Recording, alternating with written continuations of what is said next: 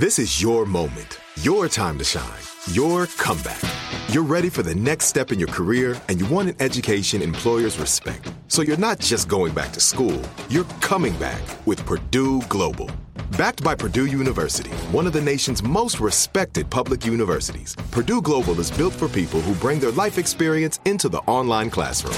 Purdue Global, Purdue's online university for working adults. Start your comeback today at purdueglobal.edu. Right here, right now. Find your beautiful new floor at Right Rug Flooring. Choose from thousands of in-stock styles, ready for next day installation, and all backed by the right price guarantee. Visit rightrug.com. That's RITERUG.com today to schedule a free in-home estimate or to find a location near you. 24-month financing is available with approved credit. For 90 years, we've been right here, right now. Right Rug Flooring. When you buy Kroger brand products, you feel like you're winning. That's because they offer proven quality at lower than low prices. In fact, we guarantee that you and your family will love how Kroger brand products taste, or you get your money back. So next time you're shopping for the family, look for delicious Kroger brand products, because they'll make you all feel like you're winning. Shop now, in-store, or online. Kroger, fresh for everyone. If you were a mystery writer, I doubt you'd set the opening of your page-turning thriller at a dental conference. I don't recall bad PowerPoint presentations or stained lecture room chairs popping up on the pages of Agatha Christie or Dan Brown. But it was at a conference about the links between gum disease and diabetes where dentist Kristen Kern's life tilted on its axis. So at this conference, there were two keynote speakers. The first was representing the U.S. Centers for Disease Control, and she handed out a brochure, and I opened it up. It was all about decreased calories, decreased fat, decreased salt, but it didn't actually say the words decreased sugar, which I found very unusual. Kristen is puzzled. That seems awfully strange. It's a dental conference after all. Then the next keynote speaker steps up, a representative from the National Diabetes Education Program. This guy also hands out a brochure, the Stop and Go Fast Food Nutrition Guide. If you've got to eat fast food, here are the healthy options. And I flipped open to the drinks page, and I noticed that Lipton Brisk Sweet Tea got a green light. A green light, as in it's a healthy choice. And it had something like 44 grams of sugar in it. And I really just couldn't believe it. 44 grams of sugar. That's more than the recommended amount an adult should consume in an entire day. So this speaker is packing up and preparing to leave when Kristen, who's sitting way at the back of the ballroom, springs out of her chair. And chased him down and caught him and, said, how can you possibly rank sweet tea as a healthy drink? And his answer to me was, there is no evidence linking sugar to chronic disease. And I was stunned. I was absolutely stunned.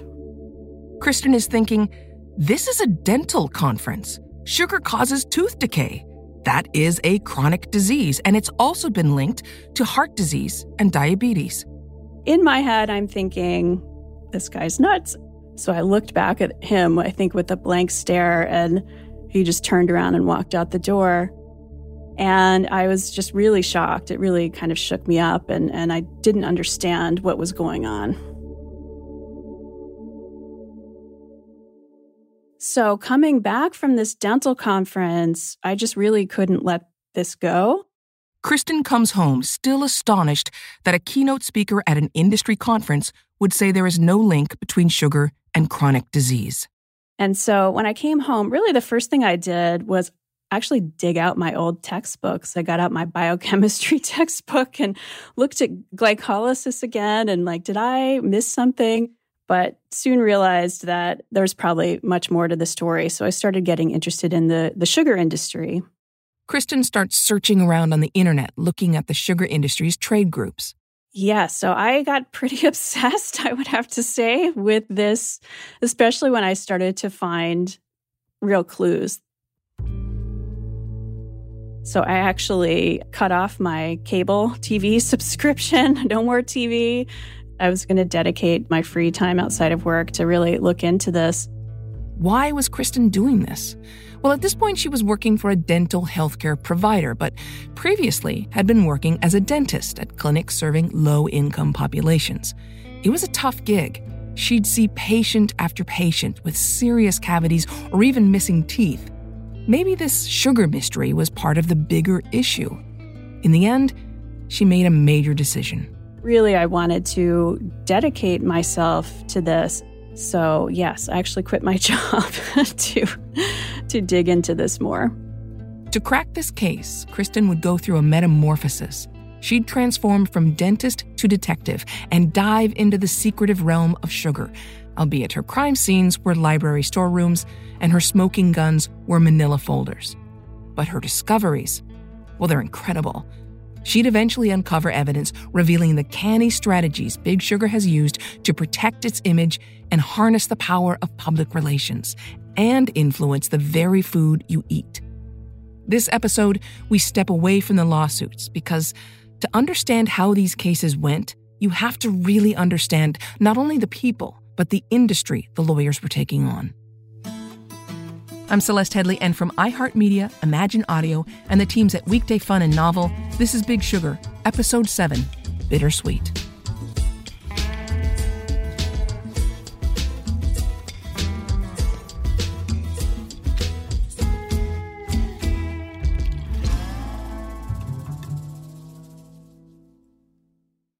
By 2009, Kristen Kearns is a full-time, unemployed investigator on the trail of the sugar industry. She'd been scrutinizing the world of sugar for 2 years. At this point, her searches led her to a library in Colorado and to stumbling upon old records for this sugar beet company. I typed in sugar into the local library catalog, and I noticed references to the Great Western Sugar Company. And this company had gone out of business in the 1970s, and they, for some reason, decided to donate some of their company records to local libraries. Kristen heads to the small archive room of the Colorado Library. It's a very kind of sterile environment. You have to put all your belongings in a locker and only use a pencil. They're very worried about you damaging the documents. The boxes are all laid out. And I just picked the first one. And the first folder that I opened had confidential typed in all caps. And I think I had to just take a moment and sit down and really take in that moment of, wow, all this time of thinking there's something there and then actually finding that there was something there was a big moment for me. That was the moment where I sort of couldn't believe that I actually found this kind of hard evidence of the sugar industry's public relations campaigns that hadn't been brought to light yet. Okay, whoa, hold your horses. This discovery, well, it's major, and it dates back some 70 years ago and goes way beyond dentistry. It strikes without warning. Of 10 men, we can expect 5 to get it, but we can't say who or when or why. In the 1950s, America was under siege. The nation wasn't threatened by a foreign adversary, but by an indiscernible, stealthy enemy, heart disease. Rates of the condition were rising steeply, and it burst into the public consciousness when one Saturday afternoon in 1955, at the Cherry Hills Country Club golf course, President Dwight D. Eisenhower began complaining of indigestion around the 9th hole, which led to... The president was helped into a car in the early morning hours, rushed along this street to the Fitzsimmons Army Hospital, and placed in an oxygen tent. It turned out not to be from the hamburger he'd eaten earlier in the day, but a massive cardiac arrest.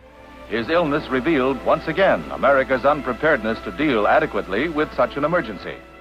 Why were so many people suddenly having heart attacks? Even the president had been struck down. What was really going on? In the 1960s, evidence started to leak out suggesting there might be a link between heart disease and sugar consumption. When I say sugar, I don't mean the sugars we naturally find in whole foods, but those sugars which come from beets, cane, corn, and even honey. The thing that scientists and doctors were focused on were the molecules, fructose, sucrose, and dextrose, when they're added to our food in large quantities. And there was one man in particular sounding the alarm. John Yudkin. And Yudkin was of the opinion that sugar was a cause of coronary heart disease. This is BBC Television. You shouldn't eat sugar, full stop. But if you insist on eating sugar, there are some sorts of brown sugar that do seem to be nutritionally superior. Dr. John Yudkin was a gifted researcher and hyper-focused on the area of public health. In fact, he ended up helping build the Department of Nutrition at Queen Elizabeth College in London. In 1972, John Yudkin dropped a bomb on the sugar industry. It was the biggest weapon in the academic arsenal, a well-researched book. It was called Pure, White, and Deadly, which was describing the dangers, as he saw it, of sugar. Of course, he didn't mean the odd teaspoon of sugar that one might have in one's coffee a couple of times a day. He wasn't thinking of that at all. He was thinking of large quantities of sugar. This is Michael Yudkin, an emeritus professor of biochemistry at the University of Oxford. He's also the son of John Yudkin, whom I understand you're making a program about. Pure, White and Deadly is a book which looked into questions of what happened when people from populations who had typically eaten relatively little sugar moved to populations where they were exposed to more sugar. For example, John Yudkin looked at studies about people from Yemen who moved to Israel and started eating loads more sugar. Decades later, what was going on with their health? More and more people were getting chronic diseases like heart disease and diabetes. Then he began doing his own experiments on animals and humans. He found that sugar consumption led to raised blood levels of triglycerides. That's a technical term for fat, which is considered a risk factor for heart disease. And then sugar also raised insulin levels, linking it to type 2 diabetes. These were early observations rather than concrete explanations, but it started him off thinking that there's something about sugar which is not only useless, but actually positively harmful in some way. So a bit more about John Yudkin, because he'll come to be central to this story. John Yudkin grew up in the East End of London. His family were very poor. His father died when he was 6. He was one of 5 brothers, and he really had to make his own way. Through leapfrogging on scholarships, he ended up at the prestigious Cambridge University. It was not by any means common for poor children to finish up at Cambridge. He was very clever, very bright, and extremely hardworking. But also, he was a fun person. He had a great sense of humor. He wasn't a disciplinarian. I would go to a birthday party and he would say something like, of course, there'll be lots of cakes and biscuits at the birthday party, but I'd rather if you went easy on them. Michael reminds me of his dad. Firstly, he too offered cookies when the production team met him. He's not militant about sugar either. And secondly, he and his father look quite similar. Black hair, glasses, and there's pretty much always at least a hint of a smile on his face, crinkling his eyes into half moons. Similarly, his dad... He was a cheerful person, which was lucky considering what happened later and considering the way he was treated later.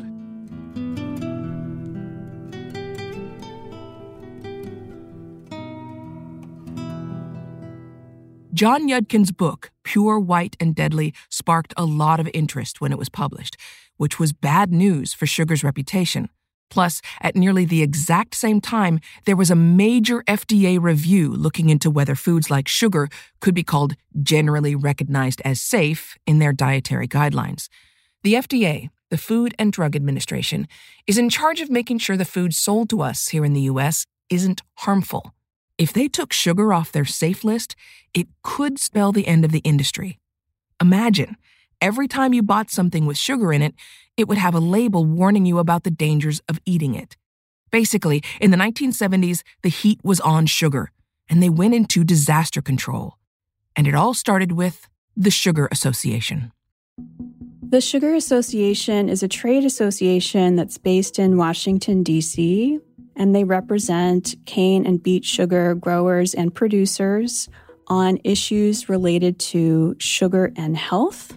So any policy, any potential regulation that has anything to do with sugar and health, they are monitoring those activities and trying to influence them so that it doesn't impact sales of sugar. The Sugar Association has been funded by various companies over the years. These days, its biggest members include some names that might be familiar to you by now: Florida Crystals and the Sugarcane Growers Cooperative of Florida. The public face of the Sugar Association is all well and good, but Kristen Kearns was more interested in what they weren't saying publicly.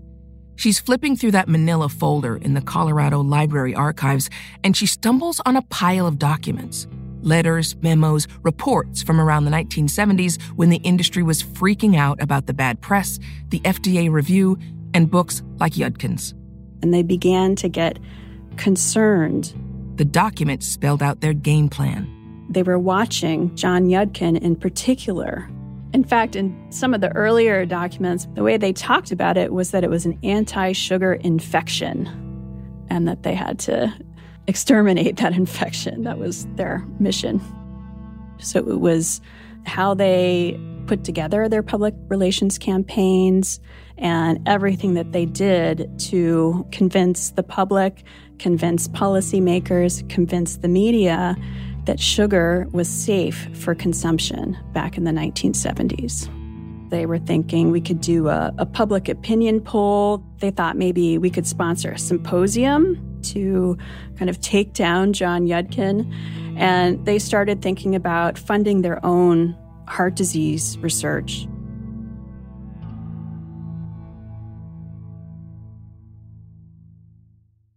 Between 1975 and 1980, the Sugar Association spent $655,000, about $3 million in today's dollars, on 17 studies designed, as the documents Kristen found put it, to maintain research as a main prop of the industry's defense.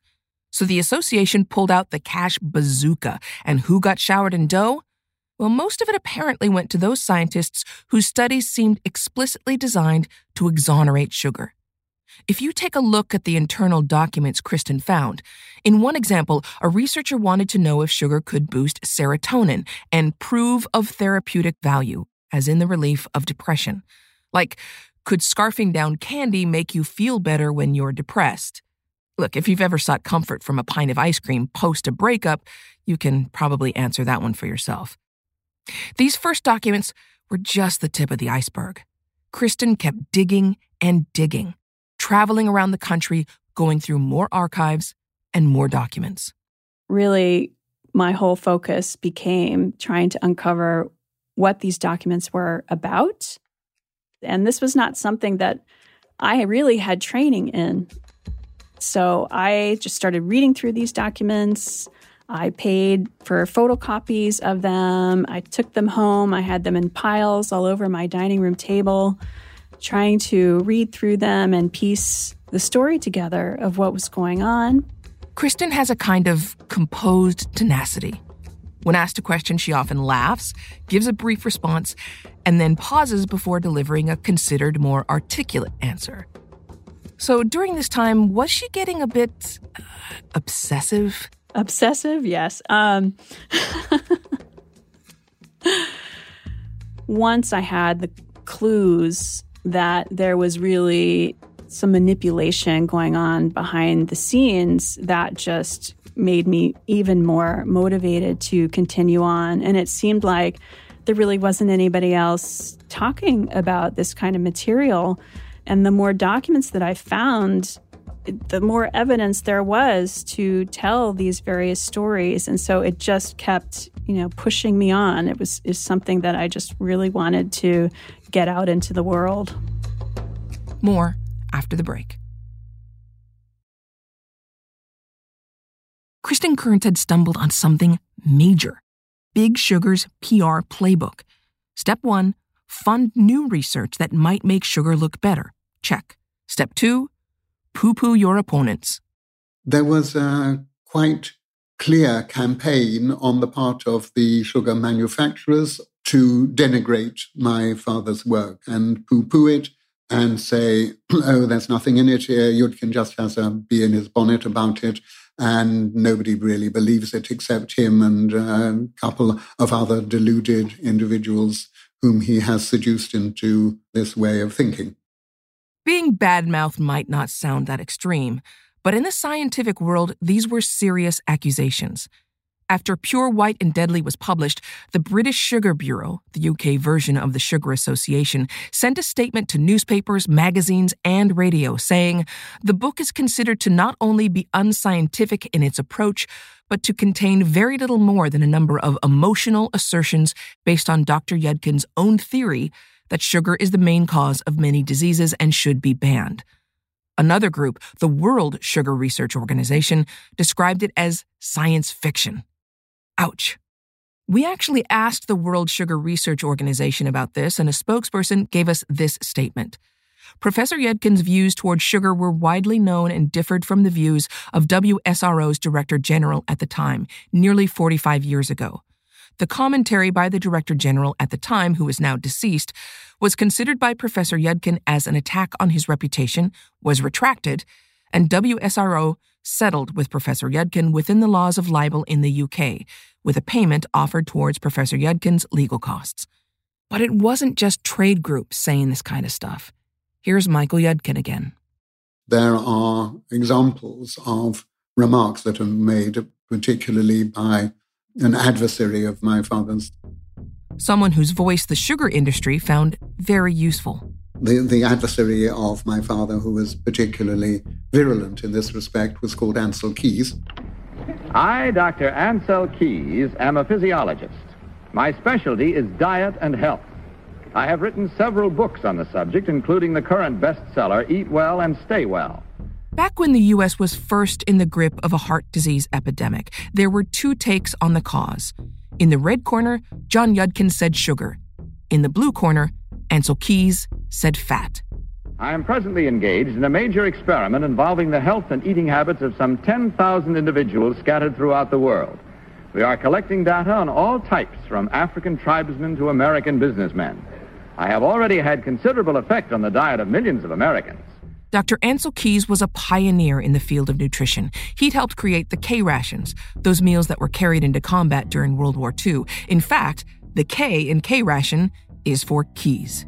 The now famous K ration, the completely streamlined meal.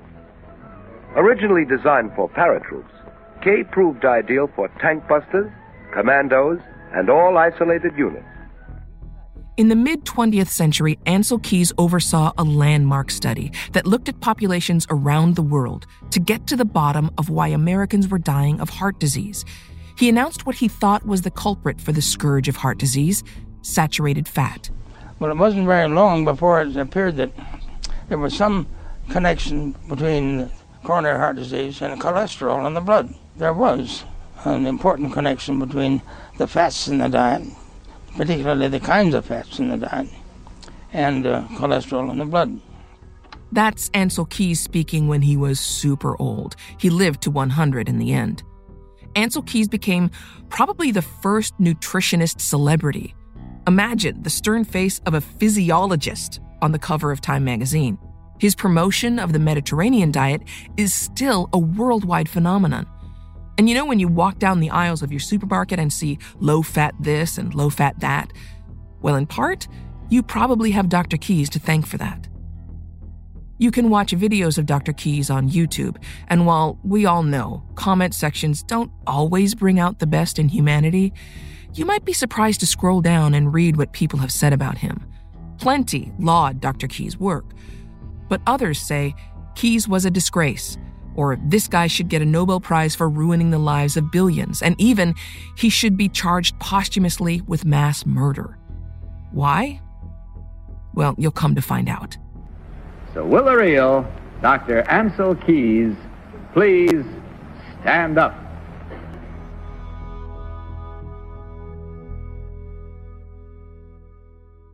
Back in the 70s, when his feud with John Yudkin was at its peak, Dr. Ansel Keys made remarks that are really beyond the bounds, in my opinion, of what is proper to say in terms of scientists that you disagree with. Like, Yudkin's work has no basis in fact, and although I have tried to counter it as best I can, the propaganda keeps on reverberating. Attacks of that sort were largely successful in rendering my father something of a figure of fun, in rendering him somebody who could be regarded as eccentric and whose views could be written off. Keys was chiming in alongside the sugar PR and trade associations to belittle John Yudkin's work. And this wasn't just a personal blow for John Yudkin, it impacted him professionally too. I think it certainly affected his career a lot. He would be invited to conferences and then at the last moment disinvited. One time he attended a conference and all the papers from that conference, including his, were to be published in a book. And then it suddenly discovered that his contribution to the conference was to be excluded from the book at the demand of the sugar people. His funding was put in jeopardy and finally cut. There were lots and lots of ways in which he was made to suffer for his views.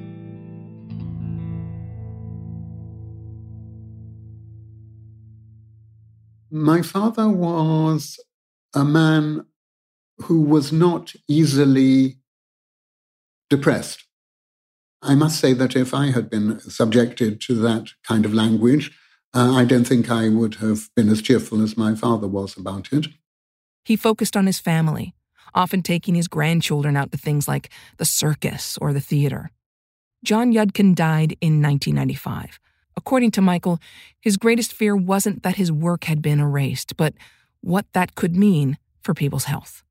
That was very, very hard for him when he saw this sort of disappearing before his eyes. That was extremely difficult.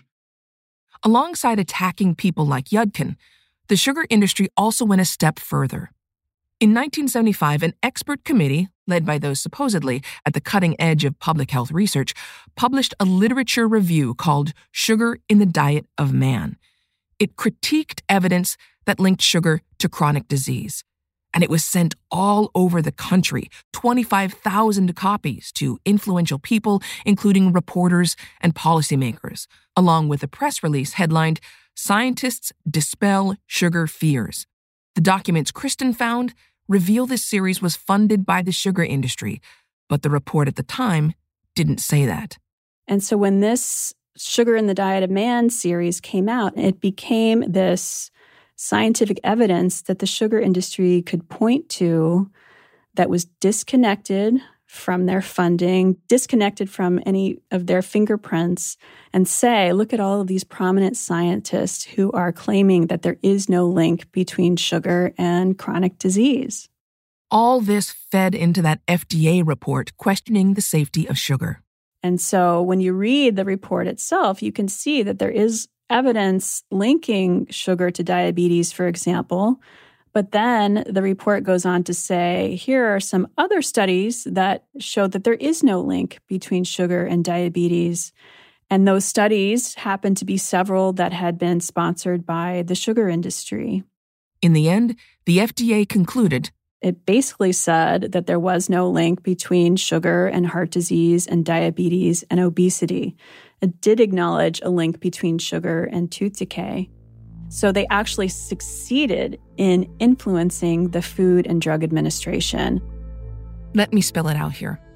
According to the documents Kristen found, the sugar industry paid scientists to conduct studies that made sugar look good, attacked people who said sugar could be unhealthy, then produced a massive report, basically saying, look at all this evidence, sugar isn't linked to these chronic diseases. Then, the government relied on that report when making their recommendations about the very things you should eat.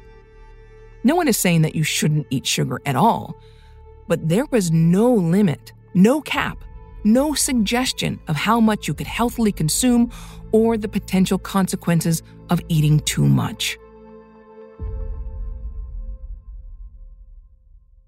I think the president of the Sugar Association at the time called it their scientific Bible. They could use that FDA report to counter any other government effort to try to limit sugar consumption in various ways. Like, here's a clip from a 1980s documentary made by the Florida Sugarcane League, the trade association of Florida sugar growers and processors. Currently, there are many voices reaching the public ear who make accusations against sugar as a food, such as that sugar is an important cause of coronary heart disease. Because of public concern, the Food and Drug Administration in recent years had a group of independent scientists review the world's literature dealing with sugar. The conclusion was reached that other than one of the contributing factors to tooth decay, there is no evidence indicating that the average amount of sugar consumed by the American public in any way constitutes a health hazard. That's not a spokesman for the sugar industry speaking. That's the founder of the nutrition department at Harvard University's School of Public Health. Kristen found that the International Sugar Research Foundation funded 30 studies in Stair's department between 1952 and 1956. He also led the report, Sugar in the Diet of Man. Let me just reiterate. This is a Harvard professor working in public health, also being paid by the sugar industry, saying sugar is not harmful. In conclusion, sugar is an important part of the diet, is a source of energy, is a safe food, it tastes good and makes other foods taste good. And remember that eating is one of the pleasures of life. Off the back of all this, the Sugar Association made ads for newspapers and magazines exclaiming, "Sugar is safe." The ad said, quote, "There is no substantiated scientific evidence indicating that sugar causes diabetes, heart disease, or any other malady," end quote. So, sit back, take a bite of your Oreo, sip on your Coca-Cola, and enjoy the blissful pleasures of corporate influence in America.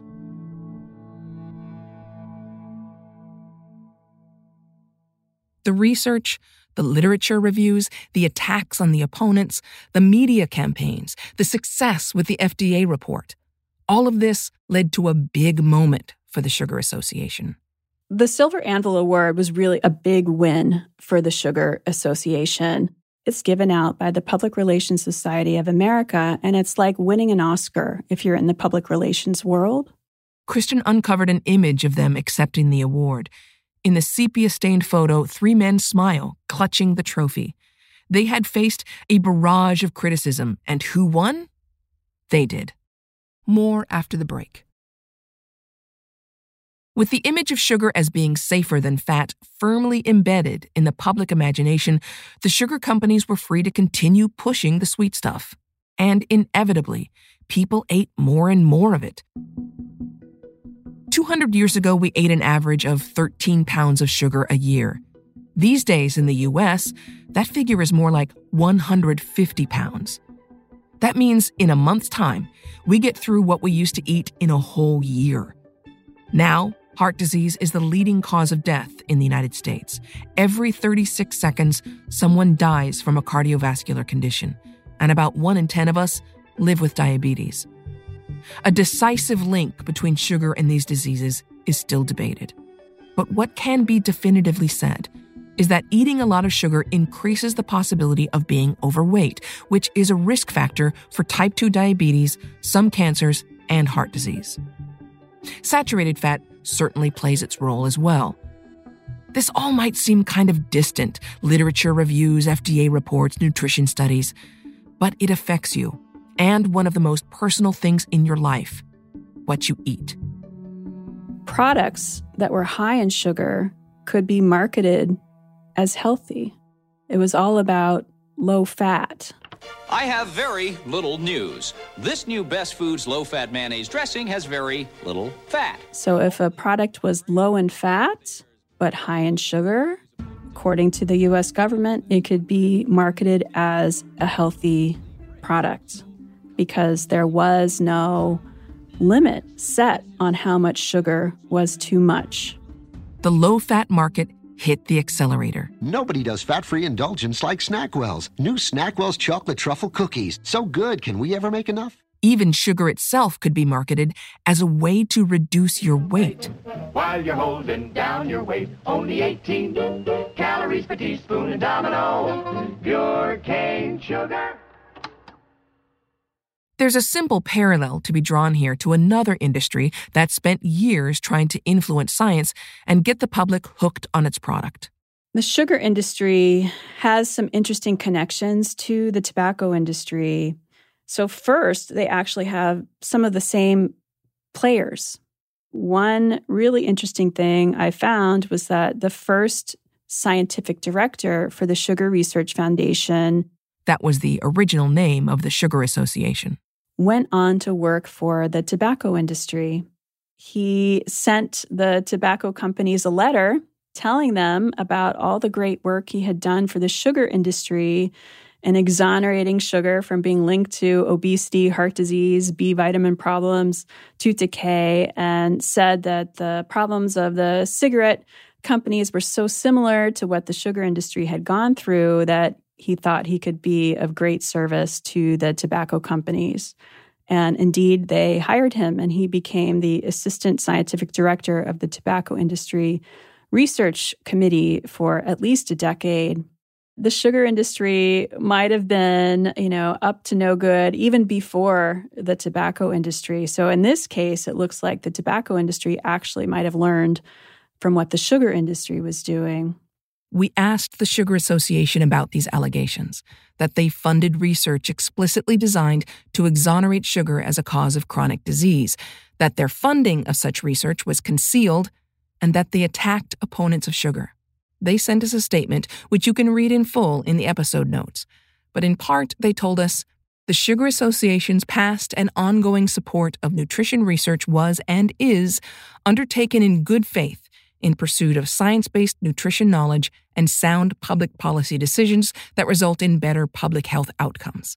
While standards for peer-reviewed published research and nutrition research of all kinds have changed over the decades, the sugar industry's financial support of past academic nutrition research discussed in your podcast should have been disclosed.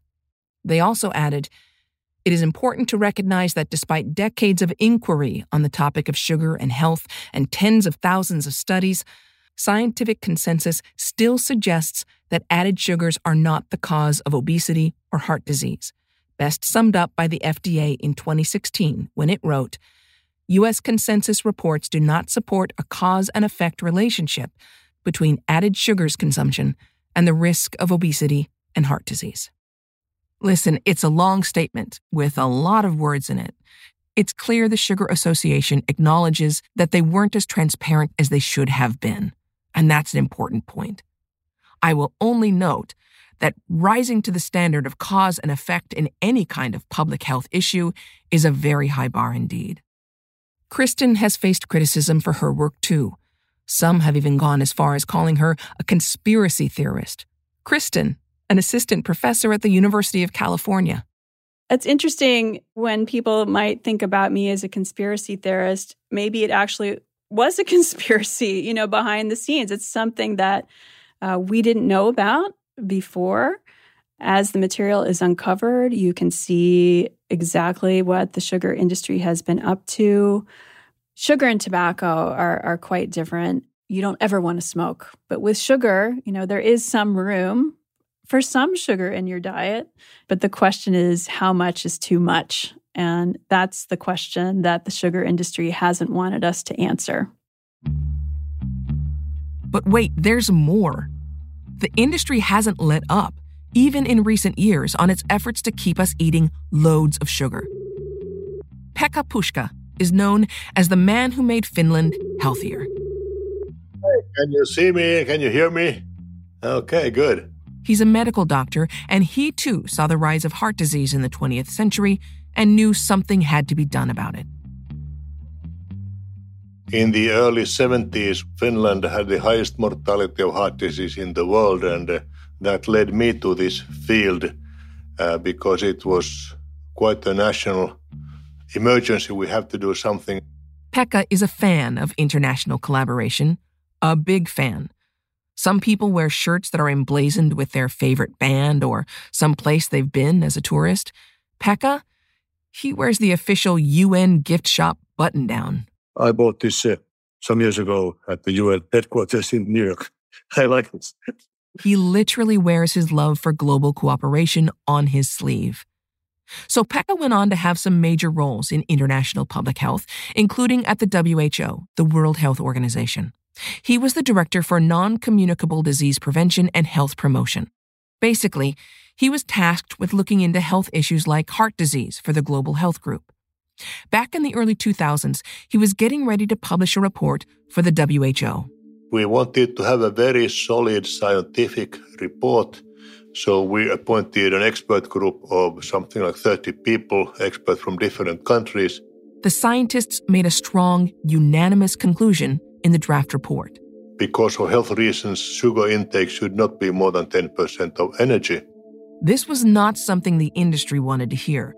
In other words, they recommended that no more than 10% of our calories should come from sugar. Then quite suddenly actually, the sugar industry really started this very heavy attack and saying that it is not scientific, it should not be published. Pekka says that sugar lobbyists started contacting him. It was very strong pressure against publishing this report. And there's one memory that sticks out. One particular occasion that is still very strongly in my mind when a very powerful, very important Coca-Cola lobbyist came to my office and said, Pekka, about this work, are you sure you know what you are doing? Because you are now dealing with big boys. Pharmaceutical industry, small boys. Now you are messing up with the big boys. Are you sure you know what you are doing? He also said that if you act properly, we have millions to work with you people. Meaning they have a lot of money to spend to give to the WHO for joint projects. We asked Coca-Cola to respond to the claim that they lobbied the WHO after this 10% recommendation, but we got no reply. Back when this was all happening, Pekka refused to back down. He said there was solid evidence for the recommendation and the report would be published, regardless of the pressure. We have to be patient and just push, and push. His colleagues joked that he puts the push in Pekka Pushka. Somebody said, okay, now we know why your name is Pushka. But the big sugar boys went a step further. The sugar industry launched a massive campaign to threaten the WHO, coming from the U.S., saying that we would pull our funding from the WHO if they continued on with that recommendation. And the sugar industry was able to recruit 2 U.S. senators, as well as our Secretary of Health and Human Services at the time, to write, it was like a 26-page letter claiming that the evidence the WHO had used did not meet the standards of the U.S. government. The letter from the Sugar Association threatened the WHO, saying they're demanding that Congress end its funding unless the WHO scrapped the guidelines. You know what we did with the letter? We leaked it to The Guardian. The Guardian published parts of the leaked letter, and the big sugar tactic backfired. Pekka thinks all the resistance from the lobbyists and politicians actually drew attention to the report and the 10% recommendation.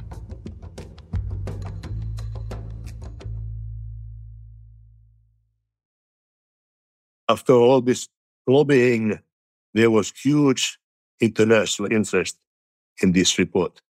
The senators should have realized how stupid it was of them. Absolutely stupid. So the sugar industry has a lot of support to try to influence even international organizations to try to soften the message about sugar and chronic disease. It's pretty astounding, their power. Oh, and by the way, a last note on the John Yudkin-Ansel Keys feud. Keys certainly came out on top in the 70s, but perhaps not now, helped in part by something else Kristen found. I discovered a brochure on the Sugar Research Foundation, just in this random publication online. And it was listing the first research projects that SRF funded in the early 1940s. And Ancel Keys happened to be the very first researcher that they gave money to. They gave him, at the time, about $12,000 per year for a 3-year project, which would be the equivalent of about $100,000 per year today. So that's pretty significant. Probably not on the explicit condition that he undermined John Yudkin's work, but with a wink probably said, well, you know, we're very interested in your work, and we notice that your work has the effect of undermining John Yudkin, and we're happy to fund you. Hence the accusation that by helping attack Yudkin and not warning people about the potential impacts of sugar, Ancel Keys has cost lives. That's what those YouTube comments were suggesting anyway. Many would say that cozy relationships with industry are the norm and have no impact on a scientist's impartiality. These funds were granted back in the 1940s, well before the feud was really underway. Yudkin also took funding from industry giants such as Heinz, Nestle, and the National Dairy Council, but his results, as he writes in the acknowledgments to Pure White and Deadly, were often not at all in their interests. Fortunately for Yudkin, discoveries like Kristen's, coupled with new research, began to turn the tide of opinion around his work. And actually, thanks to a viral video, the book Pure White and Deadly has gone gangbusters. It's become a hit and been republished and translated into a bunch of languages, 40 years after its original publication. So it's undergone something of a rebirth, that book. Michael is enjoying seeing how his dad's work has gone through a sort of renaissance. Of course, it's always nice to see one's own father welcomed again. So it was fun for me.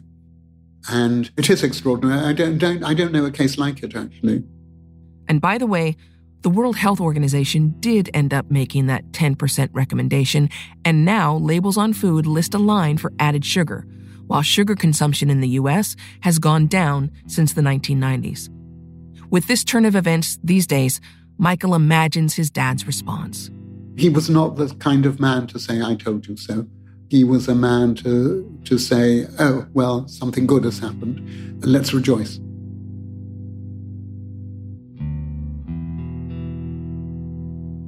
Kristen now feels like the case is closed on that question she asked all those years ago at the conference. Why is Lipton Brisk tea considered healthy? And this whole investigation has shifted the way she looks at the world. I'm very cynical. How to say that? It's not just one or two industries. There are many out there who make products that are harmful, and they all engage in some form of public relations to try to cover up the connections, to try to delay regulation, to try and convince us that there's no problem.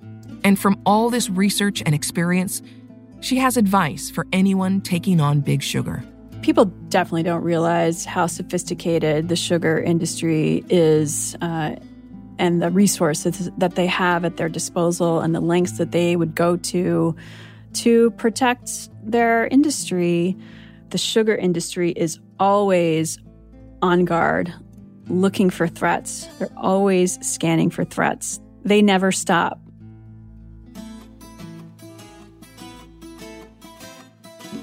And that's what you'll hear next week, just how far the sugar industry will go. There's all kinds of corruption. There's the kind you can prosecute, and there's the kind that there are no penalties for. If you can't take their money, drink their liquor, and vote against them, you shouldn't be in this business. And how much power they have, that they have a line directly to the Oval Office. If you can get the President of the United States on the phone while he is breaking up with his girlfriend, you've got a lot of clout. That's next time on Big Sugar.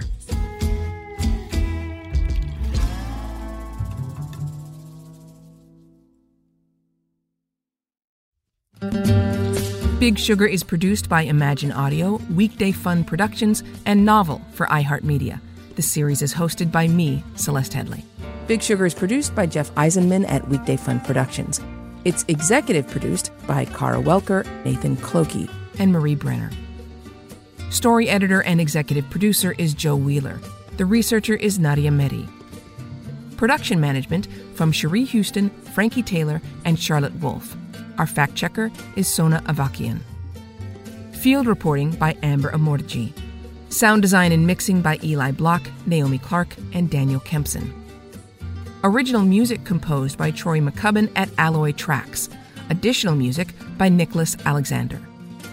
Special thanks to Alec Wilkinson, author of the book Big Sugar, and Stephanie Black, director of the documentary H2 Worker. Big Sugar is based on the Vanity Fair article In the Kingdom of Big Sugar by Marie Brenner.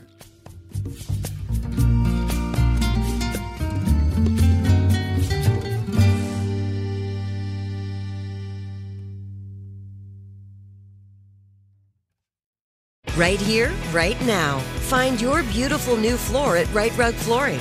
Choose from thousands of in-stock styles, ready for next day installation, and all backed by the right price guarantee. Visit rightrug.com. That's RITERUG.com today to schedule a free in-home estimate or to find a location near you. 24-month financing is available with approved credit. For 90 years, we've been right here, right now.